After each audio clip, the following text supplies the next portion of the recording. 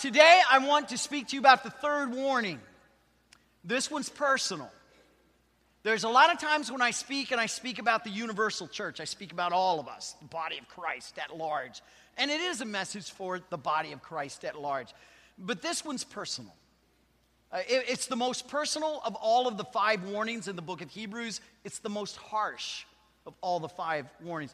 And so it may get a little tense in here today, but that's intentional because it's for us. It's for our teenagers. And just because you're 13, 18, whatever, you're not exempt from this message. It's for our college and career students and that age group. And just because you're at a different season of life, you're not exempt from this warning. It's for those of us who are been around for a while. I mean, it is a message for every person in this room, for every person who comes here and calls Kirby Church home. It's a message for us, and it's a tough message. It's not an easy message, but it's a message that I pray that God speaks to your heart.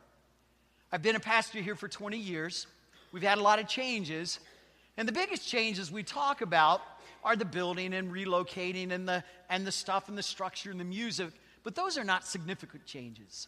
The significant changes happen on a deeply personal basis. I think of a businesswoman and these are all kind of connected with Kirby or true to Kirby, as they would be in any church, but they can be, except for one of them, just kind of repeated many times over. They were at a luncheon together. They were sharing a cup of coffee, and a lady in our church shared faith with a businesswoman in our church, and by the time they were done, the business lady prayed and asked Jesus Christ into her heart.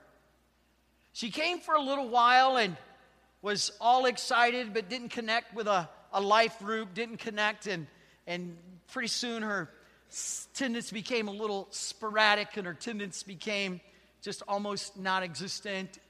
She began to question things of faith that she had no answer for, and she doubted and hasn't been back. We had an African-American pastor. This kind of goes back. It's quite a number of years. But he was just coming in. I was just beginning to talk with him, and he just seemed like he was full of promise and hope. And one day he calls me up on the phone and he says, "I'll no longer be coming because I've decided to switch to Islam because I believe that the only way to bring social justice on a greater scale in Black America is through the Islamic faith." We've gone overseas enough, and this is not where we've gone. This is just to kind of represent that picture. But we've gone overseas enough to where we've had people share the gospel on different mission fields. And we know of at least one, and probably more, where a person who recanted their faith because of the pressure of their parents and the pressure of their community that they were involved in, and because there was no one there to ground them in truth, because there was no one there to bring them up in truth, they stepped away from truth and went back to the only truth that they knew. We've had many of our college students.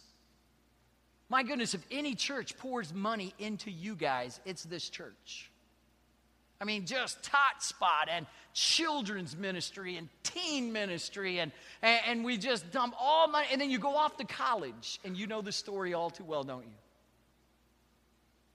They stand or they sit in classrooms that are taught by non-believers, and there's challenge to their faith, and they don't have the answers, and so they feel like they must be wrong or God must be wrong because the professor certainly has to be right.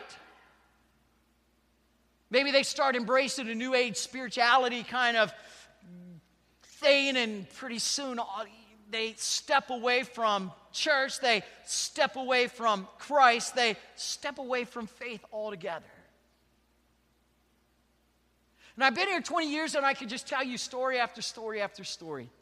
The next pastor down the road could tell you the same story, and the next pastor down the road could tell the same story. The pastor of the book of Hebrews tells exactly the same story. He's writing to a congregation that was perilously close to turning away from faith. In the most personal and the most harshest of warnings, here's the warning. The first warning was we hear, but we don't listen. The second warning was we hear, but we don't trust. Today's warning is we listen, but we don't grow. We listen, but we don't grow. Sunday after Sunday, life group after life group, we hear it. We read our devotion, our daily bread. Last week we had a little fun with our daily crouton, but you understand what I'm saying. That is not a Bible study. That is not digging into the Word. I love it, and I appreciate radio, Bible broadcasts, and all that they do, but they would even tell you if they were here today, you got to have more than our daily bread. And I'm afraid that we've got a congregation who mirrors the congregation of the book of Hebrews.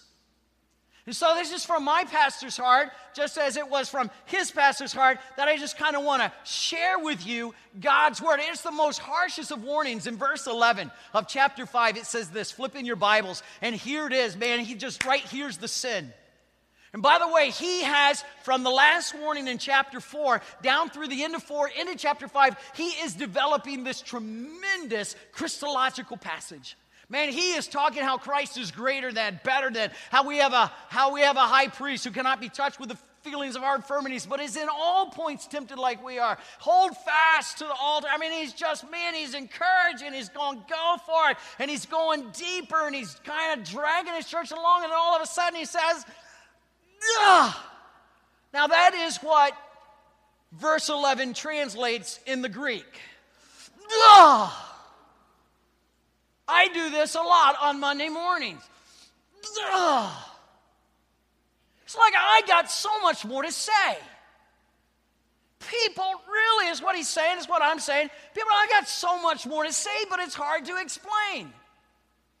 The reason that is hard to explain is not because the development of the precept of the superiority of Christ from the Melchizedek order, showing the superiority of Christ over the old covenant, over the high priest, over the Levitical system, and even superior to the Melchizedek line of priesthood, that Christ is greater than. He's gone, come on, people. I can't take you to the deep stuff. Because you just want to be mollycoddled. Anyway, you just want to be cuddled. I'm not the cuddling type. And you just want to hear, oh, Jesus loves me. And if you're in trouble, come to Jesus. And he's going to Melchizedek. He's not saying, oh, I just want you to feel good. And I'm glad the Word of God makes me feel good. I am glad that Christ makes me understand and on a deep level. I understand all that, but I'm telling you, here's the sin. It wasn't fornication, it wasn't adultery, it wasn't some kind of offshoot of immorality. It's because you are slow to learn. The word slow to learn is nothros in the Greek. It's only used here and then again in chapter 6. It's the bookends of the warning. And it says, here's the sin. You are slow to learn. He is not calling the Hebrew congregation stupid. He's calling them lazy. Their sin is lazy. The word can mean neglect. The word can mean lackadaisical. The word can mean indolent. The bottom line, it's here's God's word. They didn't read it.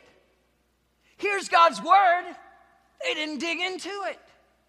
Here's God's word. They just went, oh, that's nice. I really don't like to read. I really don't like to study. That's what all the books are up here. It's like, dude, you got to study. Here's how a lot of us think God's going to give it to us.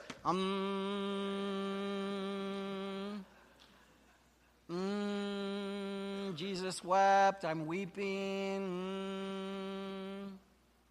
It doesn't come that way. Some people think, well, if I don't study, I'll just open my mouth and God will fill it. We've heard that said, right? Do you know the context of that passage is if you are in front of the authorities, technically, I guess, in the literal sense of the passage, in a court of law, God helps you in that moment of tension and conflict.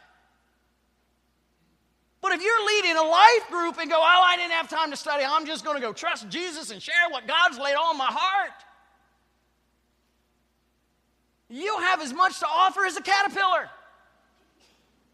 I was going to say a gnat, and I don't know why caterpillar came out. Listen, the world has heard opinions like yours before. What the world has lost in our culture, in our day and time, is a clear, clarion call of what it means to believe this book. Everybody's heard your opinion, whether you vocalize it or not. The need of the day, the need of the hour is to know the book. I read somewhere years ago, and I keep kind of hearing it. And so if I keep kind of hearing it, either everybody's kind of bought in and drank the Kool-Aid on this thing, or it has some validity of truth. They say if you study for something 30 minutes every day, in 5 years you'll be an expert. 30 minutes every day, in 5 years you'll be an expert. I have no idea if that's true. All I'm just simply saying is if you study God's word 30 minutes every day and you dig into it, I'm telling you, you will be a much stronger Christian than you ever imagined you could be. The sin was they were slow to learn. They were dull, if you have a different translation. They were lazy. They were insipid. They simply were lazy. We could give an invitation right now, and every one of us would be on the altar, wouldn't we? Because we've all been there. That's the sin. Remember, in a warning, there's always the audience has identified the sin, the consequences, and then there's a word of encouragement. By the way, he goes on with kind of the thought. Look at verse 12. In fact, though by this time you ought to be teachers. Do you understand what he's saying? He's saying, listen, you have been saved long enough. Teach somebody. The New Testament pattern was this. And I dug in more of this than I did the message this week because it really just kind of captivated me. They heard, they listened. They heard the word of truth because faith comes by hearing and so on. And so they hear, then they listen. That means you reflect, you think about it. Now, thinking about it goes beyond teenagers. It does, it's cool. Mom and dad, you go, oh yeah, man, preacher really got excited. That little vein stuck out his face, head got real red. It goes beyond that. He said, you ought to be teachers. You cognitively process. What does it mean to be a disciple of Christ? What does it mean to obey him? Is truth absolute or is it conditional? Is my faith mine or is it his? I mean, it's just like, how do you process this thing? He said, you ought to be teachers. You ought to be, let that grab your heart, because not only were they to learn, but then they were supposed to trust, then they were supposed to grow, that's obey, and then they were supposed to teach. Church talk, they were supposed to serve. The expectation of the New Testament church was that every member would be a hello. We've been saying that around here for a long time. But we got people go, you know what? I just love it. I just love coming to church. I hear Don sing the songs. I just love coming to church. Oh, wasn't it so good to have Byron with it? Oh, is it so good? That's my son, by the way. That's good. My granddaughter's here. Yes.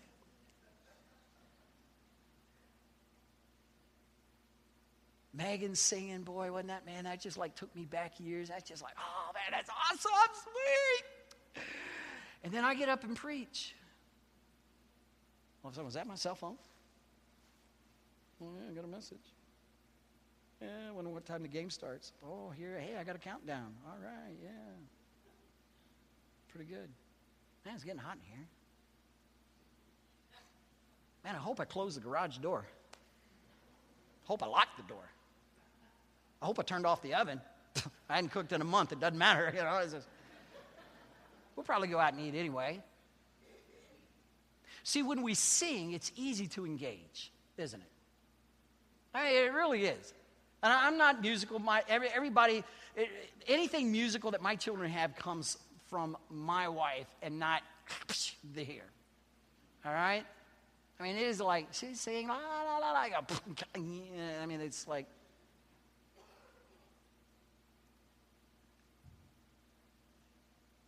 And we love the music because it stirs the emotion. But here's what was happening in the Hebrew church, and here what's happening in Kirby church. We engage on that emotive level, but man, we run from the cognitive. Don't ask me to think through the thoughts of progressive sanctification. Don't ask me to deal with issues of where does faith and social justice intersect in the pages of Scripture, and how do I apply it in life? What happens if a Jehovah's Witness knocks on our door? Most of us would go, "Well, you don't answer it." Why not take the name of Jesus to it? So, well, I don't really know enough. Why not? Why not? Some of you, and I've been here 20 years, so I think I got a little clout and I can say this. If you run me out of town, it's okay. We'll just go somewhere else. That's all right. But some of you are no older today than either A, the day that you got saved, or the day that you came here. And if you are no older spiritually in the understanding of your faith, I don't care how many years you tag along to it. It is not about how long you've been saved. It is about the maturing of your faith. It is about what you know and your ability to apply it to life. The pastor of the Hebrew church, Pastor Kirby Church, I want you to know that there's 66 books in the Bible, 39 in the Old Testament, 27 in the New Testament, written by over 40 different authors, men and women, over a space of 1,500 years on 3 different continents. Most of them did not know each other, and yet the Bible is without error, and it was truly inspired by God. Yes, I want you to know that. I want you to know the data. I want you to know Jesus lived on this earth about 33 years, and he began his earthly ministry at the age of 30 and did 7 miracles in the Gospel of John, and I could go on and on and on. He did many others. But what made them, where the laziness showed up, was not that they quit going to church. They just quit growing. And where that will affect you is in verse 13. Anyone who lives on milk is still an infant. You're still on the bottle. Not acquainted with teaching about righteousness. What they're saying is this. You're a spiritual infant because you don't know how to take God's word and apply it to real life situations. Now, I don't know if you've caught on or not, but God somehow just wonderfully works to where your theology, your belief system, your gestalt, your worldview will collide with whatever is going on in your world. You got to know what you believe. You got to be able to handle this book skillfully so you know what's right and you know what's wrong. He's going, come on, you ought to be teachers. People are dying and lost and going to hell, and if you're a believer here at Kirby Church, any one of you can tell somebody how to become a Christ follower. Well, that's not my job. Well, yes, it is. Read the book. You can be teachers. You say, well, that's your job. You're the pastor. I am. But the author of the book of Hebrews is making this point. He is saying, ladies and gentlemen, the pastor of the church is not responsible for your spiritual growth. He's to add to it, complement it, supplement it, encourage it, exhort you, rebuke you at times. He's to encourage you on. He's to give you opportunity to grow and to serve. But ultimately, you have got to take your faith by the horns and say, I am responsible for this. Jesus Christ, who saved me, died on the cross, rose again, and is coming back for me. I better learn something about the guy who's coming back for me. Get in the book. You know, it's so hard. Well, let's so far it's pretty clear, isn't it? Anybody have trouble understanding the last 3 verses? So he goes on, he goes, therefore. He says, therefore, let us leave the simple teachings of maturity, laying on of hands, and then the foundation of repentance. And he goes through 5 things that it was kind of like the ABCs of the New Testament. There was repentance from acts that lead to death. There was faith in God. The next verse goes on to talk about baptism and the laying on of hands.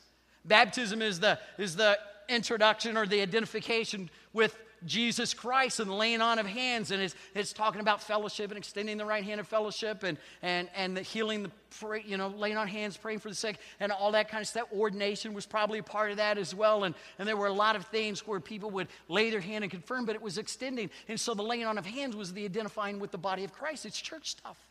Then you go to the resurrection of the dead, and I'm telling you, when you stand in front of people and you preside over as many funerals as I've done in my ministry, I'm telling you, you better have an answer for that question. Somebody dies and they say, oh, a little child dies, and that little child, oh, well, God needed little angels, so God took our little baby and made him an angel. That is not true. First of all, we're humans, not angels, and humans will never be angels, and angels will never be humans, except I marry the only human angel that is around because I'm trying to get out of the doghouse. So because we don't know stuff, we just make it up. And then in future judgment, the ABCs look like this. It's what everybody knew. It was repentance, faith, community of the believers, resurrection, eternal judgment. So here's what we're going to do. We're going to take a quiz. In just a second, we're going to stand up, and when you get it wrong, you're going to sit down. It just got real tense in here, didn't it?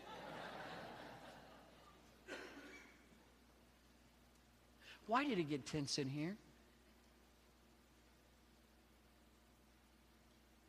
If I was to ask most of the men in here, hey, I got some trivia questions about Michigan football, most of the guys would go, bring it, I know it. Right, men? Yeah, I know, you're going, I'm going to hang myself wherever I go with that. Ladies, if I were to ask you a question about decorating your house, you would go, oh, I saw it on a Home and Garden channel, Designing Women or Pioneer Woman, one of the big three. You go, bring it, I understand. Color schemes, coming winter, fall, contouring colors, a shade darker, I get all that. But when it comes to talking about the most important thing ever in the history of the world, we tense up and we go,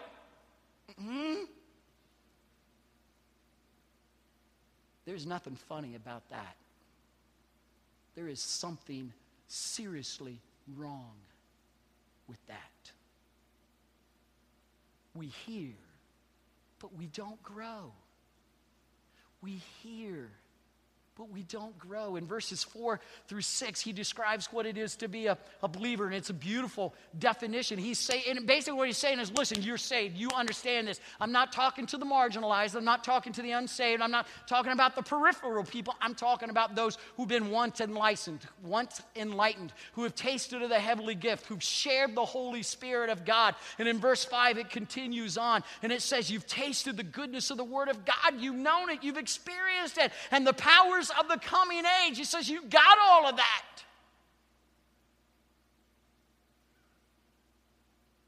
But you hear, but you don't grow. How do we do that? We're lazy.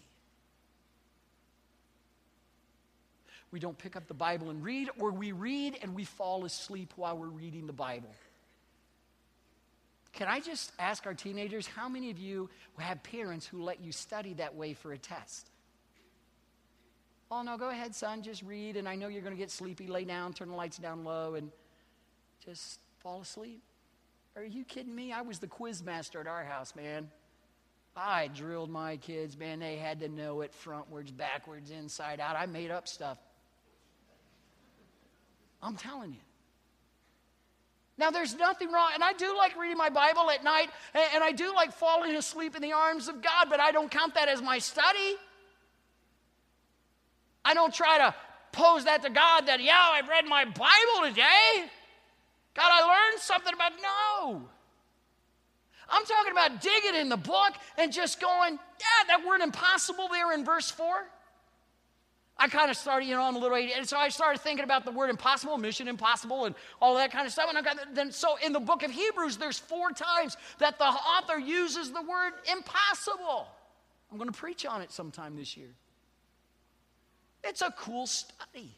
He says in verse 6, if they fall away, who? The people in verse 4 and 5, Christians. If you fall away, to be brought back to repentance. Now, I know what some of you are going, here's the whole Calvin-Arminian debate. Some of you don't even know who Calvin and Jacob Arminius is. That's fine. For the sake of this message and the sake of this lesson, I want you to understand this has really nothing to do with Calvinism or Arminianism. This writing predates it by almost 1,500 years. The preacher was telling his people that, listen, there is a consequence to your sin of laziness. You can't live a life that ignores God, that chooses to learn nothing about God, to not think seriously about the implications of God in your life, and to get in a crisis moment of your life and expect to have an answer.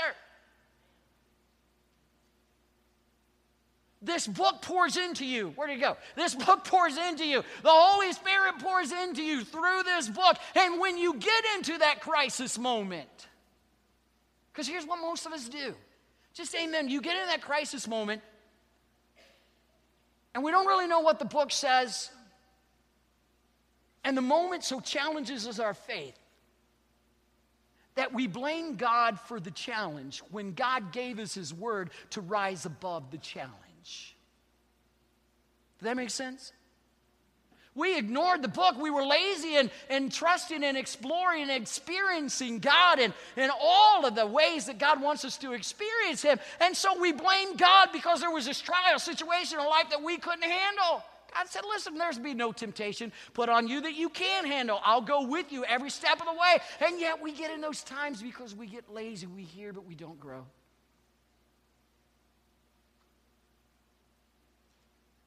And it is a harsh warning because every one of us have been lazy. Every one of us ought to know more than what we know.